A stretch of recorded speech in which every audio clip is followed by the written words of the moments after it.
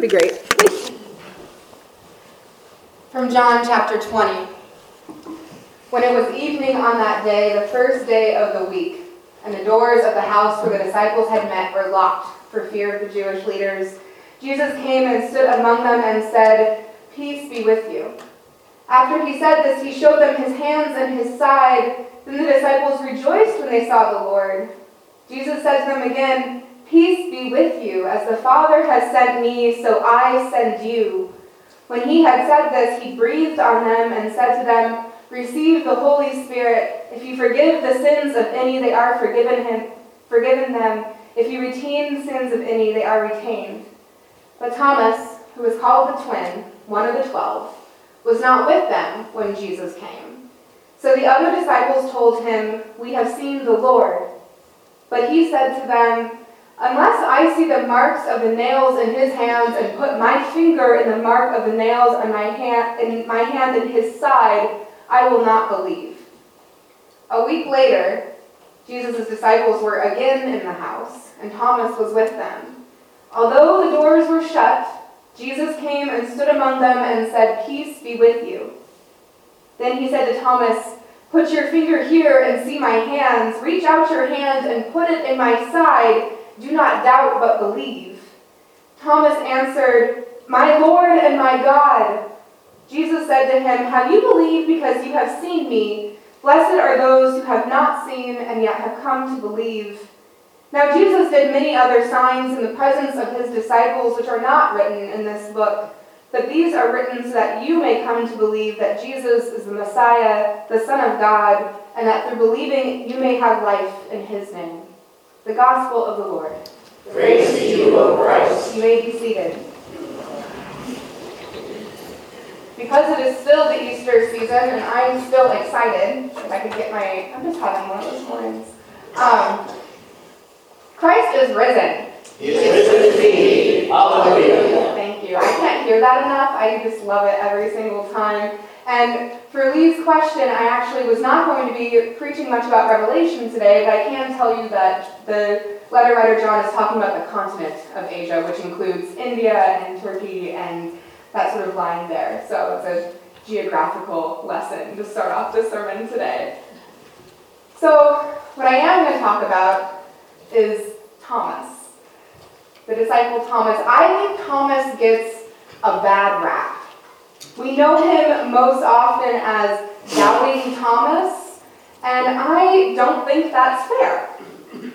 I mean, to be fair for myself, part of my defense for Thomas is that I relate so much to him, and so relating to someone who's known as Doubting Thomas is not a super great thing to feel. "I will not believe" was a common phrase in my vocabulary, especially around Jesus stuff. Not that I didn't want to, but I didn't. And I didn't know if I could or would. And so Thomas has always had a soft spot in my heart because he was the first disciple to actually name Jesus divine in John's Gospel, the first one to proclaim his faith with a sound confidence, and the first one to basically just say, "Nuh-uh," to the disciples' proclamation. Most of us have some experience of doubts, especially when terrible or tragic or impossibly difficult things happen in our lives. For Thomas, that was the cross. The sudden and shocking and violent death of a loved one would cause doubts for anyone, and it did for most of the disciples. To be fair, it's not like the disciples are really helping or supporting Thomas in his seemingly harsh response to their resurrection declaration. There's no dialogue where Peter says, "I know you weren't here, I know you're hurting, but there is hope and we've seen it." There's no line to Thomas about forgiveness or grace here or comfort. And it's not exactly like the disciples were living like they witnessed a resurrection. We don't know where Thomas was when he missed Jesus' first visit. We don't know if he was just in the bathroom or across town. We don't know when the disciples told him, "We've seen the Lord." Has it been 2 hours or 2 days after Jesus' visit? But when they do tell him, I wonder if Thomas looked around the room at the faces of the disciples. I wonder if he looked at that locked door and their fear and their worry about being arrested. I wonder if he listened to the way they spoke about what to do next and thought, if you really saw him, why aren't you celebrating? Why aren't you out in the streets telling people? If you've received the Holy Spirit, why aren't you out there forgiving and sharing this peace? What are you doing here? I think it's a fair question. The disciples have seen the risen Lord. They've seen Jesus. He shared his peace with them, breathed the Holy Spirit on them, called them to share forgiveness, to be sent out into the world. Apart from Thomas, you would expect the disciples to be excited, to be making plans. And yet even a week later, they're again in the house with the doors shut. What's interesting to me is that even a week later, after Thomas missed seeing Jesus, after the disciples have continued to lock themselves away in fear of persecution, Thomas is still there with them in the house. A week later, Thomas is still there. Maybe he was waiting for something to happen. Maybe he was waiting to see how he could support the other disciples going out and sharing a life of resurrection. Maybe he was hoping that if what they had said was true, Jesus would have heard his harsh remarks, heard his pain and his grief, and come back for him too. I wonder if Thomas was questioning why Jesus didn't wait for him to get back to the house, or why Jesus didn't come to him and breathe on him as well. I wonder if Thomas felt left out or forgotten by his Lord. I wonder if Thomas worried about his own role in all of this. Would he be left out of what was to come because he wasn't there? And so Thomas waits, sitting in the house with others, surrounded by people who are both afraid and yet filled with faith.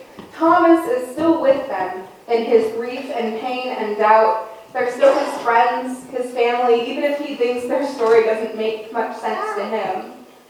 I wonder if he stayed with them because in all of his grief and heartache, he wanted to be surrounded by those he'd spent the last few years with, hearing stories about Jesus. I wonder if he was still trying to process what happens now, and he figured he might as well do that with the disciples, with these people he cares for. Maybe more of us can relate to Thomas, and maybe some of us can relate to the disciples.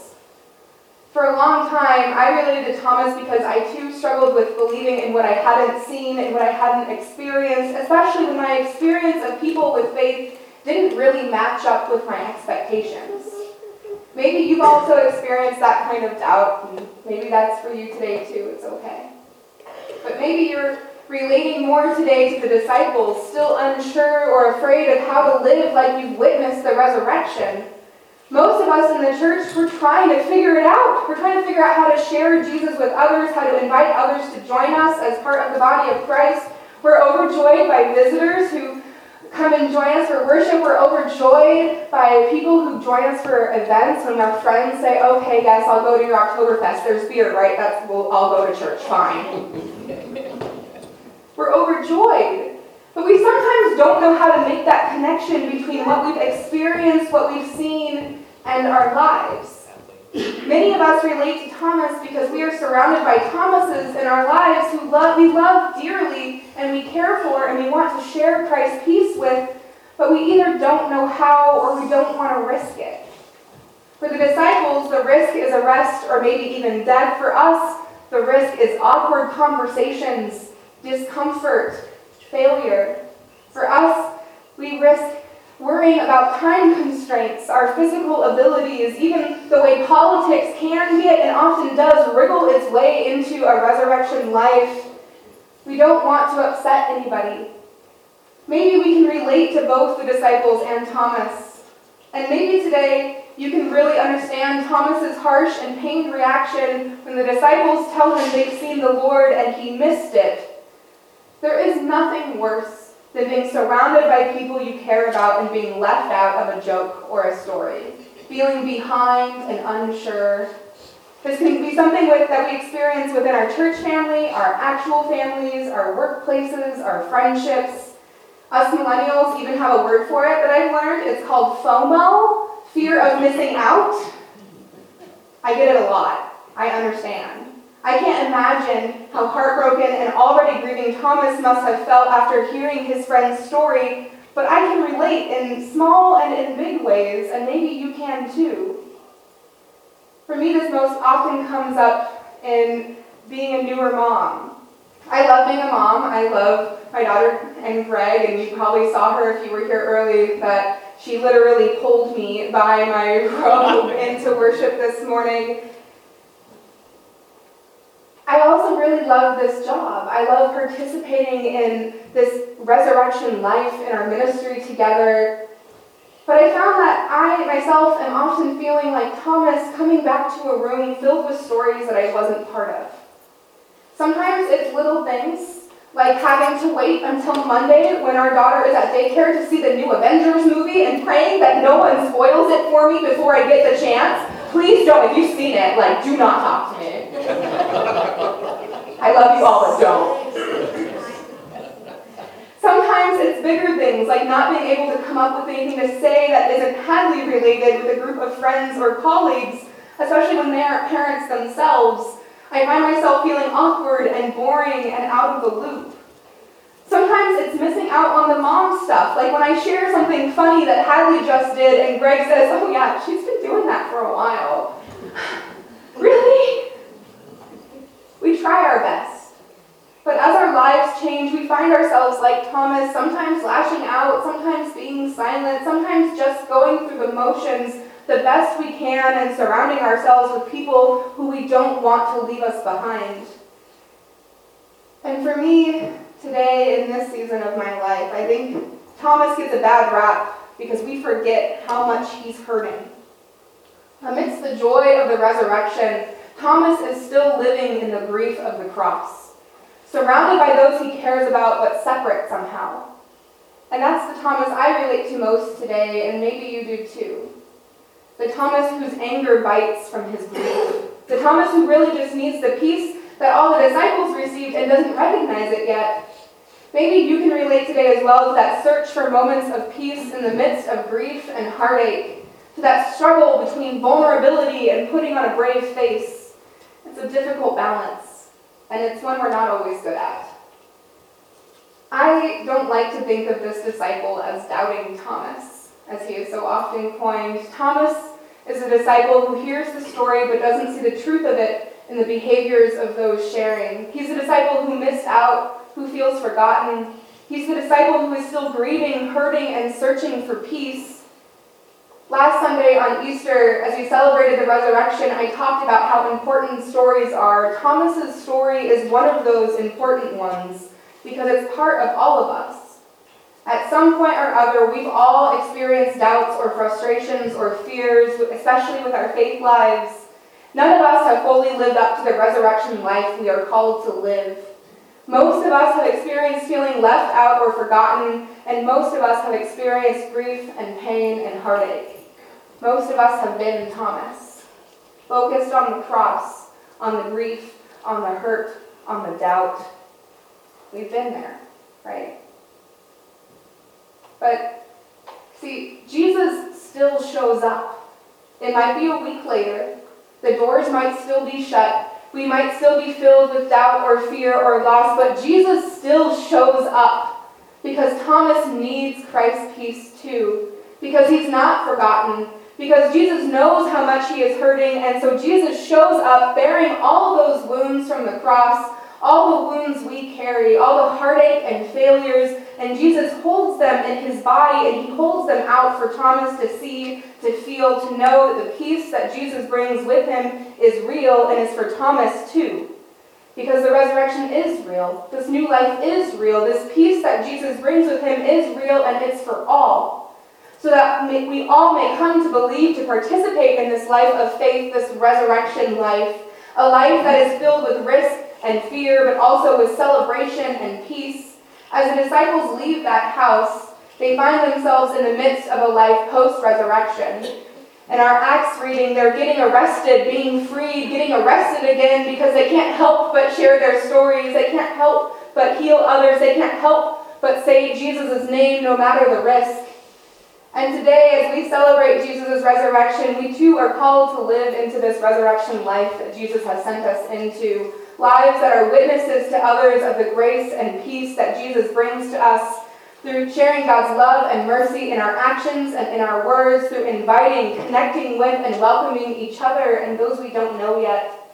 Lives that are filled with open doors, filled with hope, even in the midst of grief and doubt. lives that are filled with grace and peace and forgiveness and love, lives that are filled with words of faith and hope like Thomas's, "My Lord, my God," lives that are filled with words of celebration. Christ is risen. Christ is risen indeed. Hallelujah. Amen.